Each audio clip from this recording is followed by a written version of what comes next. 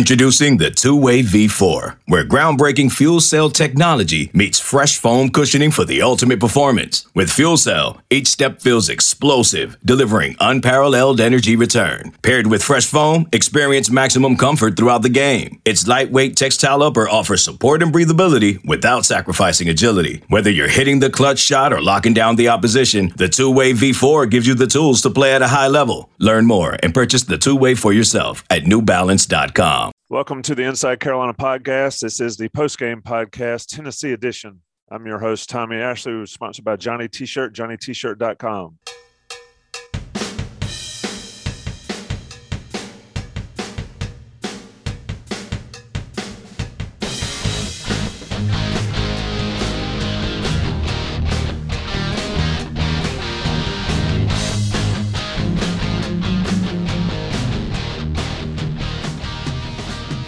With the post-game podcast, Carolina falls 89-72 to Tennessee to go to 0-2 on the weekend up in Connecticut. I bring in Dewey Burke, our resident expert. And Dewey, I want to start this one by getting your take on, because I think I know what I saw.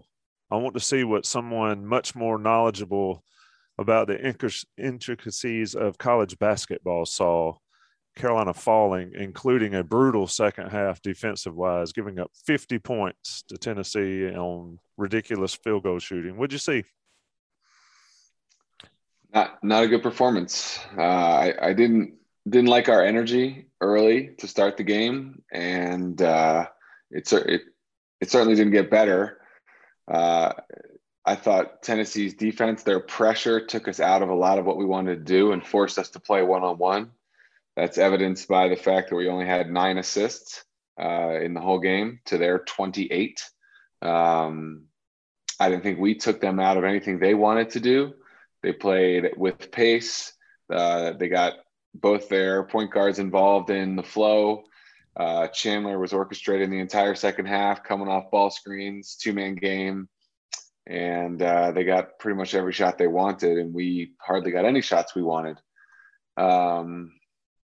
Yeah, just it was a poor performance.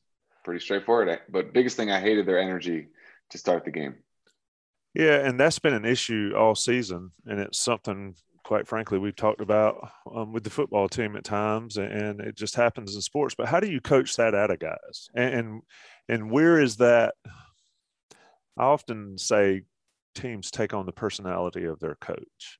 It's way too early to say that with this Carolina team, but how does Hubert Davis coach his guys out of just being, I don't want to say disinterested because it's not quite that, but like you said, just lack of energy, lack of effort, especially going up against a team that had a lot of it coming back at them. Yeah, lack of emotion too, energy and emotion. I mean, it is possible to play with energy and not be emotional. But it's bad to have neither, I would say. I don't know Hubert as a head coach, so how he's going to try to emphasize to these guys what it is to play against a Power 5 team. I mean, nobody's talking about Tennessee doing anything overly special this year. I know they're ranked, but I mean, nobody's considering them maybe a Final Four team, or maybe they'll compete in the SEC, which is fine, but so I don't know if we underestimated them or what, or they were, still reeling off of losing a big-time game yesterday. But they competed so much harder yesterday than they did today. We talked last night, Ross and I thought when we got the game tied or got the lead by 1 there in the second half against Purdue, that we got comfortable for a couple possessions, and then boom, boom, boom, it was back to 8 or 10. But I didn't think that was a lack of effort. I thought that was mental lapses. Today, I didn't feel like they tried as hard, which is really hard to fathom. I'm sure Hubert's is going to be perplexed by that, the whole staff. They just didn't seem to have any push. And I didn't think Tennessee played that great in the first half, yet you kept looking at the score and they were up 9. I'm like, how are we down 9 to these guys? And then the second half was just awful. So it's still early, but yeah, I just didn't like how they took us out of our offense. We didn't get to run really anything we wanted. And like I said earlier, we played a ton of one-on-one, and then defensively, we just showed no ability to take them out of anything they wanted to run. I mean, I know I recognize Chandler's going to be an NBA player, and but he's still a freshman. It's only his fourth college game or whatever. So we should have been able to try to get them out of stuff, but they got every shot they wanted, tons of stuff around the rim, and they had a ton of assists. They were moving the ball crisply, and we just didn't do any of that. Yeah, Ziegler had a big second half as well, 5 of 6 on the field, 3 of 4. That kid was fantastic. The one thing I watched is Carolina makes a run, Manek hits a few shots, and you think Carolina just needs to get a stop. And Tennessee went right back to their pocket pass inside, drive it, give it to a big man. Dewey, am I wrong in thinking that's going to be an issue all year with this team, especially if Baycott's ever in foul trouble, though he didn't do much to stop it tonight. Because I just don't think Manek and Garcia can guard bigs down there. We don't have rim protection. We don't have that. Ross and I talked about that last night. Armando had 4 and 5, 6 block shots against mid-majors. That doesn't equal rim protection, right? I mean, the size of this team, the size of Purdue is what we're going to see day in, day out in the ACC. And that is not something that we have on this roster. You lose a Day'Ron, you lose a Walker Kessler. That looked more like rim protection, but we don't have that. These are more finesse players. They're more offensive minded. And so that means we've got to do a better job of keeping the ball out of the paint from the perimeter. It's one thing, Purdue had a really good post player last night. They kept throwing it into him, clearing it out. And he just, that was almost like NBA one-on-one, right? They threw it into him and he kept scoring on the block again and again. The kid was very skilled. This today was just pretty simple pick and roll. And we didn't do a good job hedging. We didn't double the ball. We didn't switch. So we got caught in the no man's land that is the entire purpose of running the pick and roll offensively, and let a gifted guard with the ball do whatever he wanted, to your point, making pocket passes. And once a Power 5 big catches the ball around 5 feet, there's not a lot that we're going to be able to do about it. The defense has to be better earlier in order to not let them get those easy shots around the rim. But I do think that will be a problem for us. Yeah, and while they can't change the roster as far as big guys inside, it is what it is. I agree with you that the on-ball defense very lacking. I mean, Caleb Love can defend, but today it probably 5 or 6 times where he's chasing the guy trying to get a block from behind a guy making a layup repeatedly in the half-court set, and that's all effort and want to, right? Yeah, and energy. They just didn't. I don't know if yesterday took a lot out of them. I mean, everybody's always going to say, well, they're 19 years old, they should never be tired. That's not entirely fair because of the pace we play out. I mean, that was a very high level game yesterday, but they looked tired today. I mean, they didn't seem to have any how else you say it, any energy. It was odd to me. I tend to watch guys' faces and facial expressions and how they interact with each other. And there wasn't any of them turning on each other or barking at each other, nothing like that. There was just not a lot there, period. Like there wasn't a ton of communication. There wasn't a ton going on when they went back to the huddle.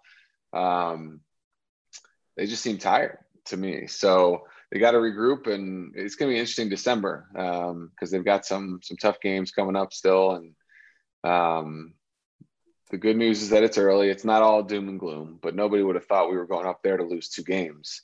And nobody would have thought we would go up there and get blown out by Tennessee, which on paper was the worst team there. Indeed. This is sponsored by Johnny T-Shirt and JohnnyT-Shirt.com. Of course, your premium subscribers get that 10% off, and take a chance to rate us, review us, and subscribe on all the platforms so you get this stuff straight from inside Carolina to your smartphone. Dewey, one thing I wanted to talk about, and I think I know why, because the first 3 games were against teams that could play a little bit, but certainly not big time, especially ranked Power 5 teams. I thought early in the season, especially against Charleston, Carolina was able to be productive in the half court. And so that gave me a little bit of eye raise to say, wait a minute, this team struggled mightily in the half court for the past 2 seasons. Now they might have something going with it today. Just the half-court offense was non-existent, and then you had a lot of the one-on-one, taking step-back threes and doing that. That's another thing Hubert Davis has got on his shoulders to do that. Where can that improve? Well, there's tape now, right? I mean, Tennessee had 4 games to watch and say, okay, this is what their tendencies are starting to be. This is how they get to the spots they want to be in. You know, Garcia likes to pick and pop and catch and shoot. So does Manick. Bacot likes the ball on the block, likes to face up or turn over his left shoulder for a jump hook or up and under and finish with the left.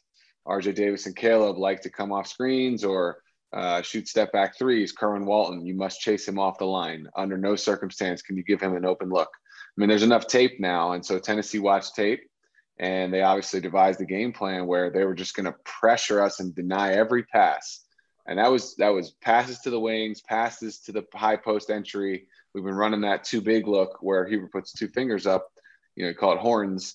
And they were even denying that pass to the high post where we were running action off of that the first couple of games. So they just made the decision to deny everything as best they could. And it took us out of a lot of what we were doing. And so we had possessions where our offense was starting at 28, 30 feet away, and we've hardly made any passes. And now there's 9 seconds on the shot clock. So I think what you saw there was we're getting scouted now, and their pressure took us out of what we want to do. They have a good combination of really quick perimeter players that could pressure the ball, and then length on the wing and with their bigs that bothered our ability to make passes to start our action. So we have to adapt. We've got to go instead of being able to get that high post entry, you got to go set ball screens. Coach Williams used to always talk about never pass up a screening opportunity.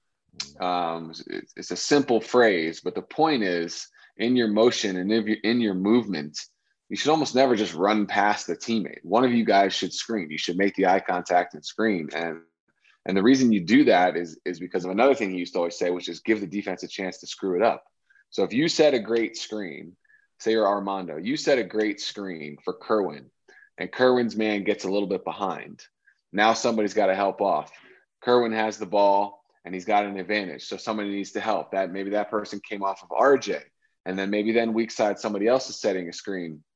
All those tiny mistakes the defense makes ultimately gives them a chance to screw it up, which is something Coach Williams, as I said, would reference to us all the time. And I just don't think we did anything today to give them a chance to screw it up. We let them push us out well past the 3-point line, and we were left with RJ and Caleb trying to make something happen.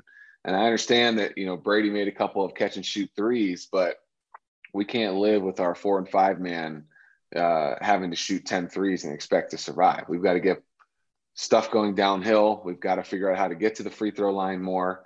So they'll work on it. There'll be a lot of tape to look at, but that's my long-winded answer to your question on why I don't think our half-court offense was very good. Is there's tape out there now, and Tennessee took us out of what we wanted to do, and we didn't adapt very well.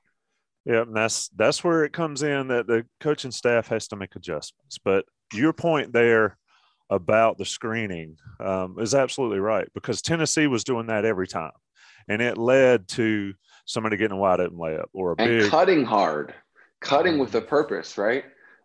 Tennessee did that really well too. You heard Frank Fraschilla saying that. It's another thing. I mean, I don't have anything else to go to other than to keep telling you things that Coach Williams would tell us, right? But he would, another thought for today, or an offensive emphasis for the day, would be move and cut with a purpose. Like, don't just run to run.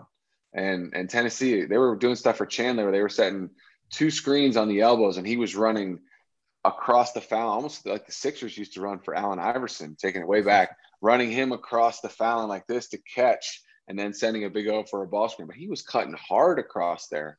The lefty kid, the shooter for them, I'm not going to try to pronounce his name.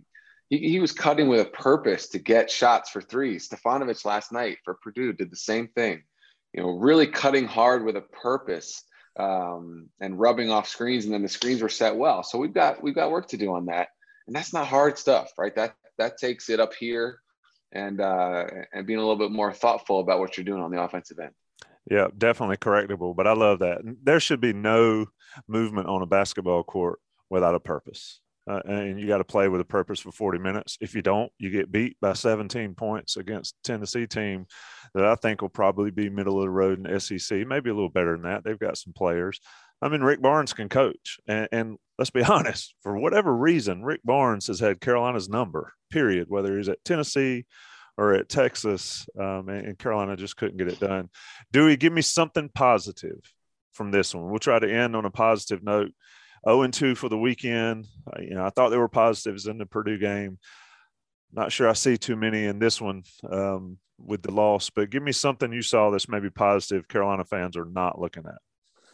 Yeah, look, I mean, we've talked about this before. Life as a Carolina basketball player is pretty doggone good. I mean, it's an amazing place to go to school. It's an amazing place to play basketball. And, you have the whole summer where you're working and you're getting better, you're getting stronger, you're playing pickup with the guys, you have a good preseason and you feel like, hey, we've got pieces, we've got these transfers, we've got a new coach, there's energy, there's all these good feelings around us. And then you go out and you realize that it's not going to be easy. It's just flat out not going to be easy. Nobody cares. Purdue doesn't care about our banners. Tennessee doesn't care about our banners. They don't care about Coach Williams, Coach Smith, our history. They don't care, right? They're the kids that say, I'm good enough to have been recruited by Carolina, and I didn't get that. So I'm here to punch you in the mouth. And so what I think the good thing that can come from this is, oh, yeah, everybody else is good too. And not just because we have this jersey and we're Brand Jordan and we have all this stuff. And I'm not saying they think this way, but it was just it's a little bit inherent being at Carolina because it's so good. Life is so good. Getting to wear that jersey, you got to remember that nobody else cares that you're playing against. In fact, they're a little jealous that they didn't get the same opportunities you got. And so they've got a little bit of a chip when they play against you. And that there's only a few schools that can say that, us and Kansas and obviously Duke and UCLA maybe now again. Not many after that. So I think we go back a little bit with our tail between our legs saying, you know what? We're going to have to be better. We're going to have to work harder. We're going to have to be grittier. We're going to have to be tougher. And we'll see how they respond. Indeed. Agree with all of that. Guys play with a chip against Carolina. Carolina better match it or they get in situations like they did this weekend. That's Dewey Burke. Appreciate it, Dewey. Thanks, Tommy. You've been listening to the Inside Carolina Postgame Podcast, Johnny T-Shirt and JohnnyT-Shirt.com. I've been your host, Tommy Ashley. We'll be back, I believe, Carolina Tuesday night, UNC Asheville. We'll talk to you at that one. From producers Matt Damon and Ben Affleck, explore how art and music sustained hope during the siege of Sarajevo, thanks in part to humanitarians and the band U2. Kiss the Future. New documentary now streaming exclusively on Paramount+. Go to Paramount+ to try it free. Terms apply.